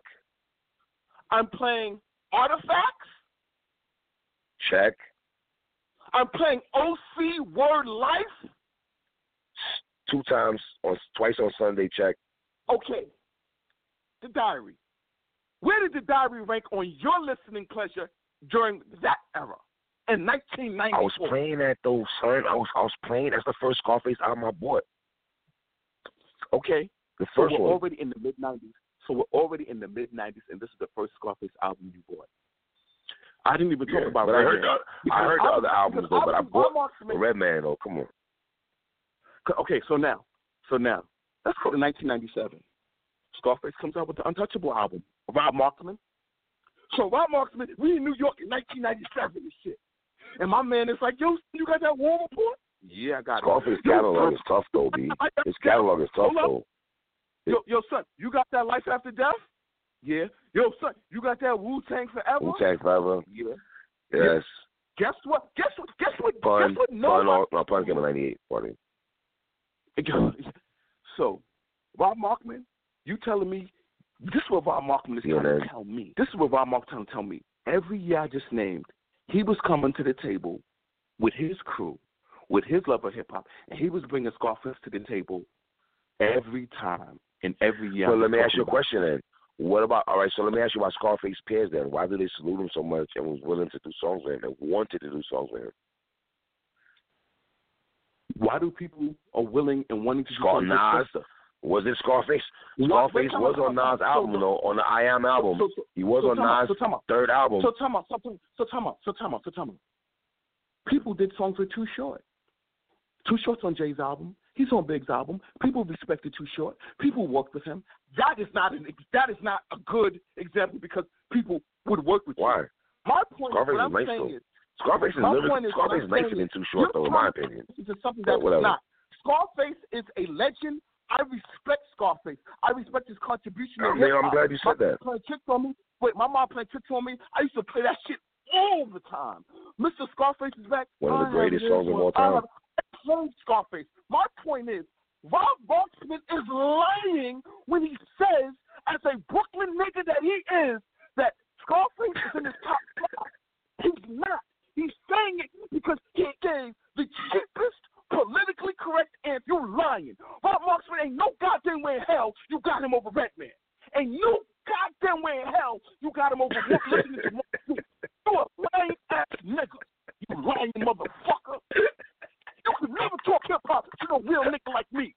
That's calling your ass out. You fake. You a lying nigga. Oh my God. Jesus Lord, man.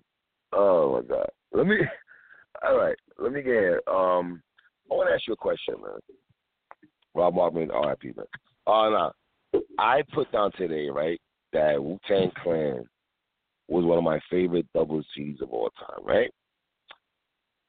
Some niggas, I don't know if they trolling me or not, some niggas say that album was overrated and only New York niggas appreciated Wu-Tang Forever. You say what, sir? I said that line. Wu-Tang Forever is one of the most influential albums in hip-hop history. That's a fact. There's a whole West Coast scene that was birthed off that album. There's a whole crew in London birthed off that album that raps that the lyrical, miracle, spiritual style that Joe Budden all of a sudden doesn't like anymore. You know what I'm saying? That space, knowledge, continuum type of hip-hop that he doesn't like anymore. But Wu-Tang Forever is one of the greatest double CDs of all time. And if someone tells you otherwise, I don't respect their opinion. Some niggas got all eyes on me. Some niggas I like after death. I even see a nigga tell me today some nigga told me he got diplomatic immunity. Hold on. Some nigga told me he has diplomatic immunity over Wu-Tang Forever. I don't have a problem with people picking other great double CDs. But the point is, Wu-Tang Forever was a great double CD. Great. That's what I'm saying. Great album, man. Jesus, that was great. Ghostface verse on fucking Impossible. That solo joint, The City. Street Life on Hellswind Staff. Projects. Oh, my God, man. And let me tell you, and you named my least favorite song from the album. You just named Older my Guard. least favorite song on Wu-Tang Forever. Because those wasn't my favorite. Heaters is one of my favorite. I love Heaters too. Heaters was fire. It's Yours is one of my favorites. Cash Still Rules is one of my favorites. Triumph. Yeah. MGM, Story for MGM. Like, this was a classic album. Little Ghetto Boy. Yo, I'm going to be real, though. Classic. I'm going to be real with you, my nigga. Capadonna didn't body Little Ghetto Boys? He did body Little Ghetto Boy. I ain't gonna front, though. He did. So what, Street Life didn't body fucking Hellswind Staff? I don't know. Robert Cruz is boring. Why you popping? Street Life yo, my nigga. Your comment, boys. Go listen to Street Life set off Hellswind Staff. Holy shit. Lord, man. That can rip that shit too. I ain't gonna front, though. But Street Life set that shit off so fucking lovely. Yo, Cash Still Rules, though. Phenomenal. Yo, sidebar, let me say this, though. I played when niggas was playing Wu-Tang Forever and Biggie and Life After Death. I know niggas love Life After Death. I get it. And I can understand why people probably like that shit. more than Wu-Tang Forever because it was more diverse. It's different songs. You can go through that shit. Long Kiss Goodnight. Then you can go to the Little Kim joint. Sky's the Limit. Then you go to More Money, More Problems. I get it. Even though I never liked More Money, More Problems. Neither here nor there. But if I'm talking about when I played both those tapes at the time when they came out, Wu-Tang Forever touched me more at first than Life After Death, my nigga. It did. Listen, I don't have a problem with you saying. I mean, Triumph or Hypnotize. Or we could do this all day. Triumph or Hypnotize. I mean, I know Biggie. I'm not trying to shit on Life After Death. I don't want nobody. It's a 5-mic album. Facts. But that's why like, there's no wrong answer to this. Here's the thing. This is no wrong answer, man. There's no right or wrong answer. Saying you like Wu-Tang Forever over Life After Death, that's not jumping out the window. That's not saying anything crazy. It was a 5-mic great album. That's all I'm saying. It's like saying, oh, I liked Illmatic better than Ready to Die. I'm not going to get mad at you because you did. You know what I'm saying? Once your album is a classic album, it's classic. There's nothing you can do about it. If you like Infamous more than Illmatic, I won't get mad at you. How can I get mad at that? If you like Get Rich or Die Trying more than Reasonable Doubt, I can't get mad at you. I wasn't playing. Hold on, man. I wasn't playing All Eyes on Me, man. I'm sorry. I just wasn't playing that shit like that, bro. I'm going to keep it tall. I know niggas don't like when I say that, but, you know. I just wasn't, you know. I like the Redman Method Man joint. They had some joints on it, don't get me wrong. It was mad niggas on there. I shit wasn't getting no bread like that. And no niggas, not because you niggas think I hate Tupac. I don't hate Tupac. I got Ice Cube over Tupac. That's just, and I told Cook out that shit. I just like Ice Cube more than Pac. I like Pac, don't get me wrong. Let me tell you something. Anybody who's being honest with themselves about the state of hip-hop during that time, Ice Cube was amazing. I think Ice Cube was so successful outside of rap that people are having a hard time understanding how great he was. Ice Cube, all-time great. I think his last two albums didn't do justice, though. When he went into Lethal Injection and Predator, I think fans was like, Cube, we fuck with you. You know what I mean? He's throwing up 30 points a night. You know, the jumper really wasn't wet. He wasn't dunking on niggas no more. You know, he went and got new teammates with Mac 10 and Dub C. You can't have 3 classic albums on your resume. He has 3. Mom D has. He has 3 classic, non-disputed albums where you don't dispute them. That's a fact. NWA. That's a fact. America's Most Wanted. Death Certificate. Yeah. He has the Kill I Will. His impact. Kill I Will. That run is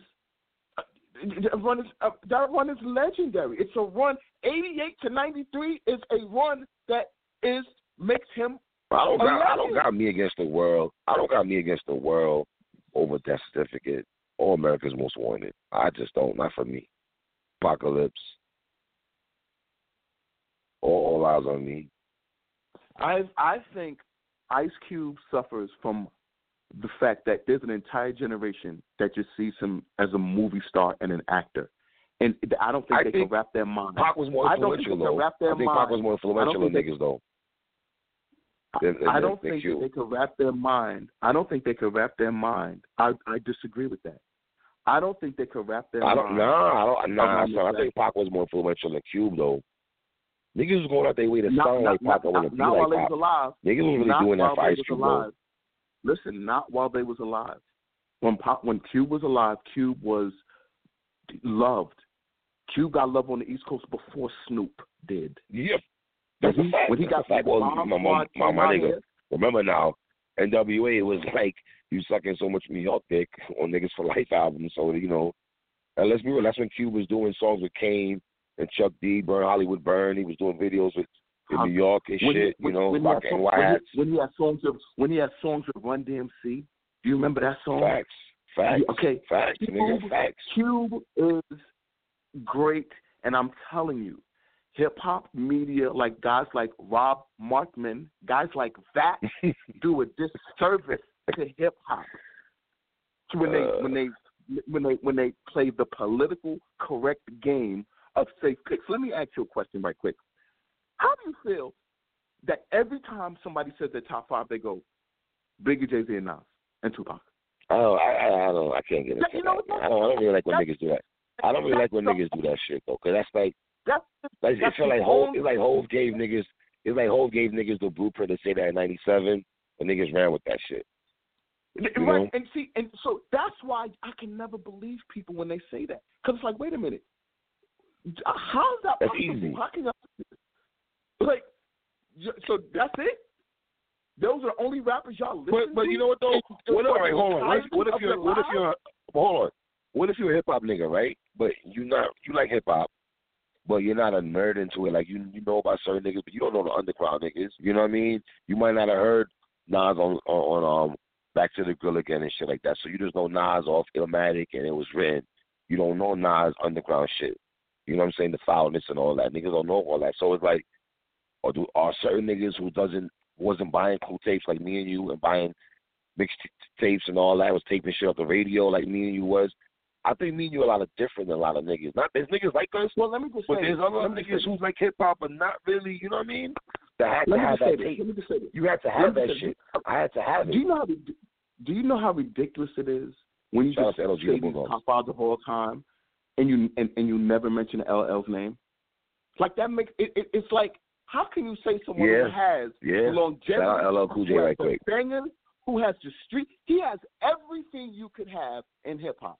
He literally came my nigga. From before. Can we say this? That he low key Bird Fab. He low key Bird Fab, not voice wise. Just low key Bird Fab. Time out. To say, I know niggas say Mace though, but LL too. How about he birthed everybody? Like, what do you mean he low key Bird Fab? Like you're saying something like it's. He's a million times more impactful, more influential than Fab. That's not even like, I would never compare the two. Like that's no. I'm saying LL being influential. No, Fab. No, my nigga. You know what I said? Fab getting influenced by LL in a sense, being able to make girl joints and still spit hot bars. But LL could do that. Yo, he can make around the way girl and still do. You know what I mean? We come from an era where rappers were doing that. Heavy D was doing it. Father MC was doing it. When the RZA first came out, I wouldn't say Heavy D was doing like LL though. I would like, to me, the hardest joint Heavy D ever did was "You Can't See With My Eyes Can't." Like that was his hardest joint. No. I'm not talking about hard joints. I'm talking about he made radio joints. R.I.P. Heavy D. That were commercial for the ladies. He made those kind of songs. I'm saying there was girls, they love me. MCs. I'm saying a lot of Always lovers in the house. A lot of MCs were making songs that catered to the ladies. People think Big started it. He didn't start it. It's been going on. You know what I'm saying? All I'm saying is that sidebar. I think was LL the first nigga to diss a nigga on a track with him on it and going at him? Was he the first nigga to do that? I don't know, but we know he did it to Cannabis. We do know that. The whole verse was to Cannabis. The whole entire verse was to Cannabis. We do know that. And we also know El Cool J is here's the thing. El Cool J, what does El Cool J not have on his resume? He has the battle rap. He has the battle. Facts. He has the bangers. He has the commercial. He has everything. Facts. That's why, to me, when people just say, who's your favorite rapper of all time, and you just jump straight out the window and go, Biggie, Jay-Z, and Nas. You know why I know niggas my age group can. What if he was in the 80s though? But if he was in the 80s, if he was in the 80s listening to niggas, if he was in the 80s listening to niggas like us, you're not gonna know. You get what I'm saying? My man, if he wasn't in the 90s, El Cool J hit hard in the 90s up until the mid 90s. Yeah, but he came from the. Well, hold on. He was able to do that in the 90s because of his success in the 80s though. He just, you know what I'm saying? It translated to the 90s. His sound still translated to the 90s. You know what I mean? Translated into the 90s. You know why I translated? Because when LL came out, he was 16 years old. He was a teenager. He was a kid. Like he said at VH1 Honor, I was a fan of Kane, Rakim, Run DMC. I was a fan of this. I was 16 years old. I loved their music. That's why El Cool J could go to VH1 Honors and celebrate hip-hop because he loves it. He doesn't. El Cool J has never felt he was bigger than hip-hop. And let me tell you why I love El Cool J. Because El Cool J loves hip-hop so much where he actually has a radio station dedicated to the era that I came from. I have nothing but respect for that. Facts. That's a love of hip-hop. All first verse. All first a verse. lot of you, and he won't. I love LL Cool J, and he gives Me too, respect and he gives respect to the history of hip-hop. And if you listen to his show, Rock the Bells Radio, yo, my man, you love it. You put that in your car on Sirius, and you cool, and you go like a trip somewhere. Yo, my man, it's going to take you through memory lane, and you're going to love it. And then he plays his interviews. You know how real it was when Eminem was rapping L. Cool J's songs to him? Like that? Like, that's real hip-hop, man. So let me just revert back to my original thing. When people say, who's your top 5 rappers of all time? And they go, Biggie, Jay-Z, Nas, and Pac. That's so generic because it's like, my man, I don't believe you. I'm going to be honest. I just don't believe people when they say I don't. Let's be real. Why would anybody say Nas?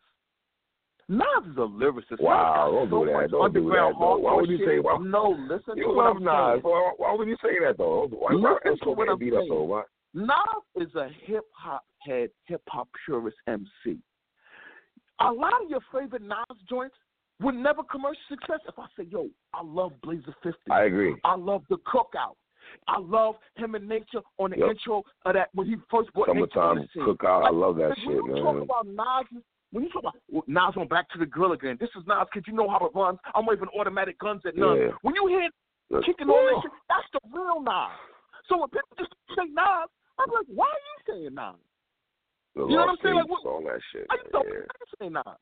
So that's why once again I'm gonna go back to Rob Markman. You a sucker because you gave a politically correct list that you never have an in-depth discussion about as to why these are your favorite MCs. It's a cop out. It's a cop out. Have you watched The Culture as of late? I've watched every episode of The Culture. Every single episode. I'm an expert on The Culture. So, what's your take on the 3? I think what they're in 3-4 episodes now. They have 6 episodes deep. 6 episodes. Pardon me. Yeah, 6. So have they taken over Drink Champs? Have they taken over Drink Champs and Rap Radar? No. What's up with Nori and the Drink Champs, man? What happened to Drink Champs, though? I'm not saying it lost his buzz, that same feel. Am I right on that, though? To me, like I felt like I had to watch the Drink Champs. Like if he gets the right guest, it's never, and he can always get the right guest. So I'm tired of seeing Ja Rule, Nori. I'm tired of seeing Ja Rule. I don't want to see Kiss no more. Like for real, son. For real. I have no problem with it. I think there's a lane for everything. So let me give you a quick synopsis of State of the Culture. The Culture. I think Joe Budden tries to paint Scotty Beam as the emotional, angry black lady. I think that's so corny. I think she does a good job. I think she does a good job by doing that, though. I think Remy Ma. Why men like her so much is because she voices men's opinion about women, about child support, about domestic violence. She literally speaks from a man's perspective when she talks about these issues. So men love it a lot. They're like, yeah, fuck child support. Yeah, you know bitches be lying. We don't wait for nothing. Yeah, all they want to do is suck dick and wait after basketball games and get pregnant by a rapper. They don't want no job. So when Remy's kicking that shit, niggas love hearing it because it's literally from a male perspective. Now, with Scotty Beam out there talking about, I'm proud, I love being black, I'm going to defend black women. Oh, you being emotional. Oh, what you gonna say, Scotty Beam? What you gotta say? Don't try to make her a caricature of someone who has pride in herself, Joe Budden. So that's what I take from it. But I like it. They attack episodes. But I will say this, and this is where State of the Culture loses something. You're not getting the real, authentic Joe Budden on State of the Culture. I told you the podcast was better. Did I not make that call? But that's the problem with it is they even say it to him on the show. They be like, yo, you never say how you really feel. Like they say it to him on the show. And for whatever the reason is, he says it with the podcast, you think? Don't go there. He does not go there. But here's the thing. Some people don't watch the podcast. But listen, man, like, I think more. Wait a minute. Wait a minute. I think Joe got that show for the strength of his podcast, nigga. Let me. I thought he got it because of Everyday Struggle. I thought that's when he got it. When he left Everyday Struggle, he came and swooped him up. That's what I thought it was. Yeah, but the podcast had more to deal with it to me than Everyday Struggle. Maybe I'm wrong. So I'm just telling you why. No, you're probably not wrong, but I think the podcast more. Started doing Everyday Struggle. Everyday for him, the podcast.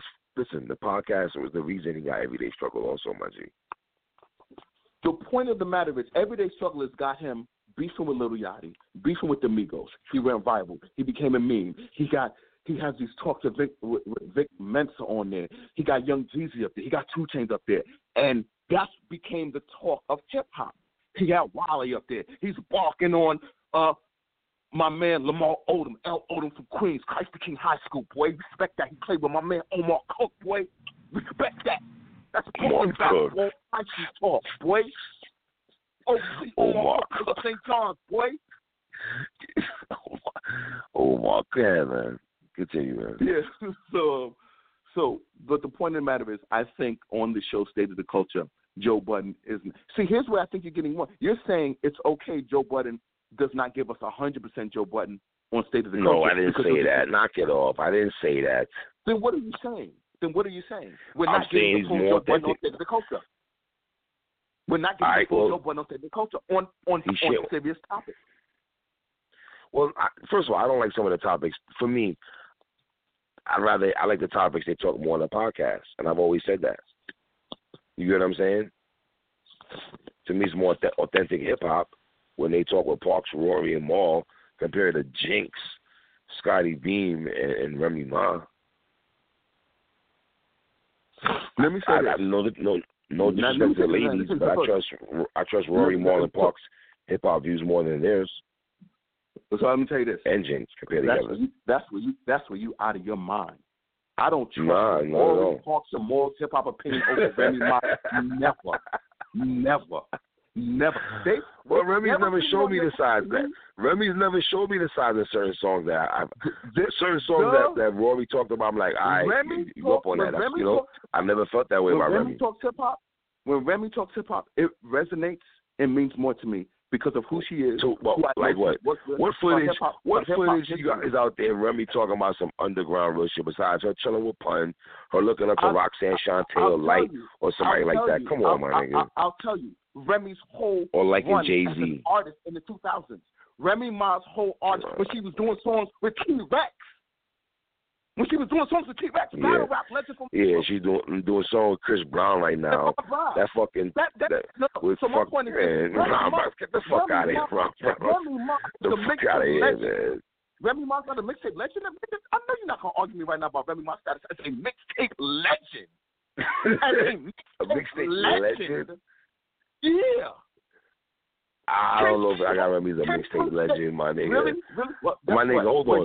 Let me ask you a question. Hold on. For you to be a mixtape legend, you got to have a mixtape where you bless mad songs on there, and I play them shits religiously, hard body.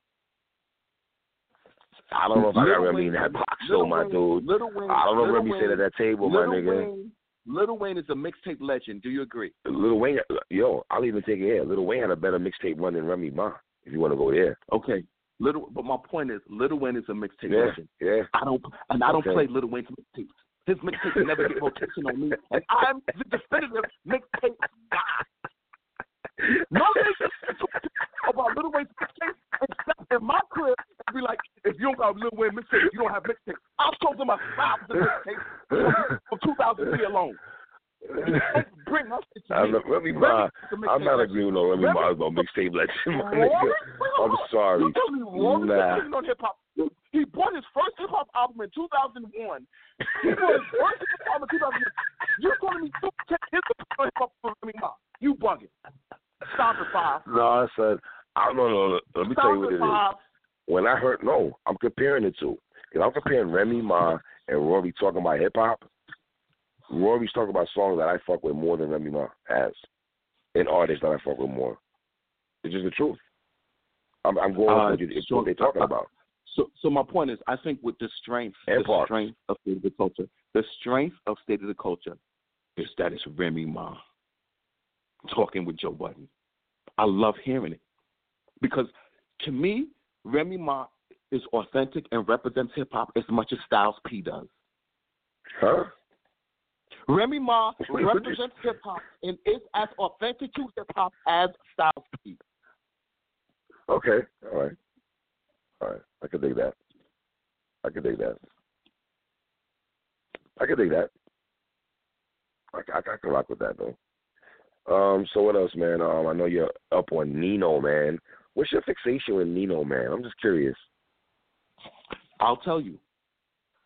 When shit. Jadakiss first started rapping with Nino, man, I was like, yo, what is this? Why Jay? Like, you know, the song coming over all your hip-hop stuff, right? And Jadakiss kept rapping with this dude. I was like, why are you rapping with this? Who is this dude?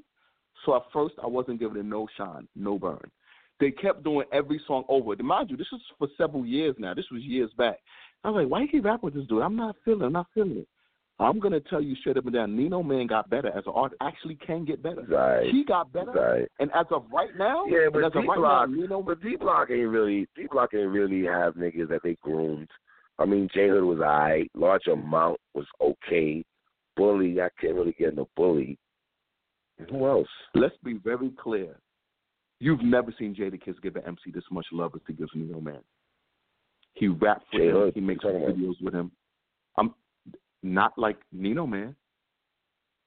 Not like Nino Man. Jadakiss has videos with Nino Man. Jadakiss has, my man. So let me just say this because you probably don't know. Just Google Nino Man. They have. I've seen Nino Man on so freestyles. I'm up on Nino Man heavy, man. Jadakiss Nino Man follows me on Twitter. Hard body. Let me just say this. Jadakiss and Lox fuck with him. To me, in 2018, Nino Man's music talks to me. I think it's Harlem hood shit. I fuck with it hard body. He's one of my favorite artists in 2018. Without question. Nino Man. Shit ill. No question. I don't got him over 30 special. That's fine. Guess what's so great about hip-hop? There's enough places for a lot of dope MCs to be at the same time. In 1994, you can listen to OC, Artifacts, Jay with a Damager, Biggie, and Nas all at the same time. And Cellar Dwellers. And Cellar Dwellers. Thank you for bringing up the Cellar Dwellers. But let me guess, you was listening to Scarface and not the Cellar Dwellers in 94, right? I'm glad you brought them up. Right? Come on. Right? You was listening to Scarface and not the Cellar Dwellers, right? I bought the Cellar Dwellers tape, my nigga. Relax. Perfect match, and the other first single they had. I forgot the other joint. I bought that shit, my nigga. Right? I'm jumping out the window, right? Because I know damn well you was that Perfect Match video. That Perfect Match video was terrible, though. Hold on, sidebar. That Cellar Dwellers Perfect Match video was terrible, though. That video was terrible. But I still bought they tape. Phantasm.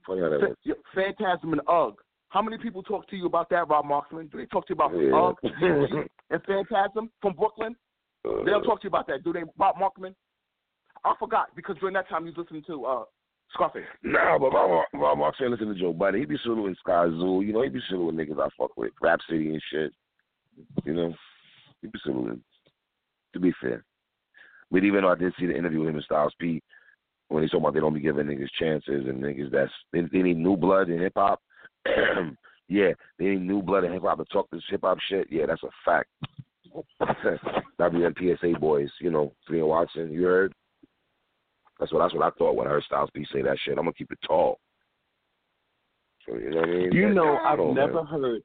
Do you know you're the only person who ever says when people talk about Pop that you'll say, you know, I liked Q better than him because it's a natural response because you remember that era and you lived it and you remember what you gravitated to. Yeah, but niggas think that's trolling though. Niggas think that's trolling.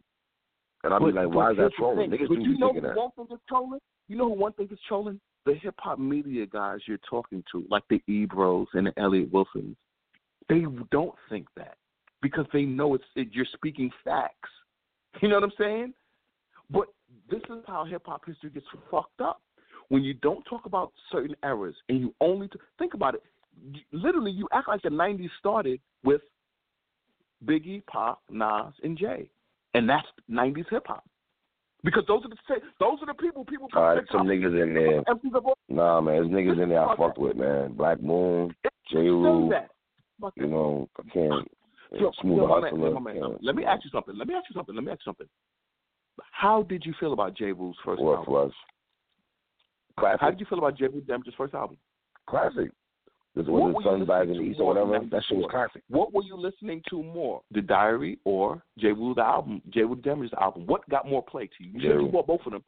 J. Rule.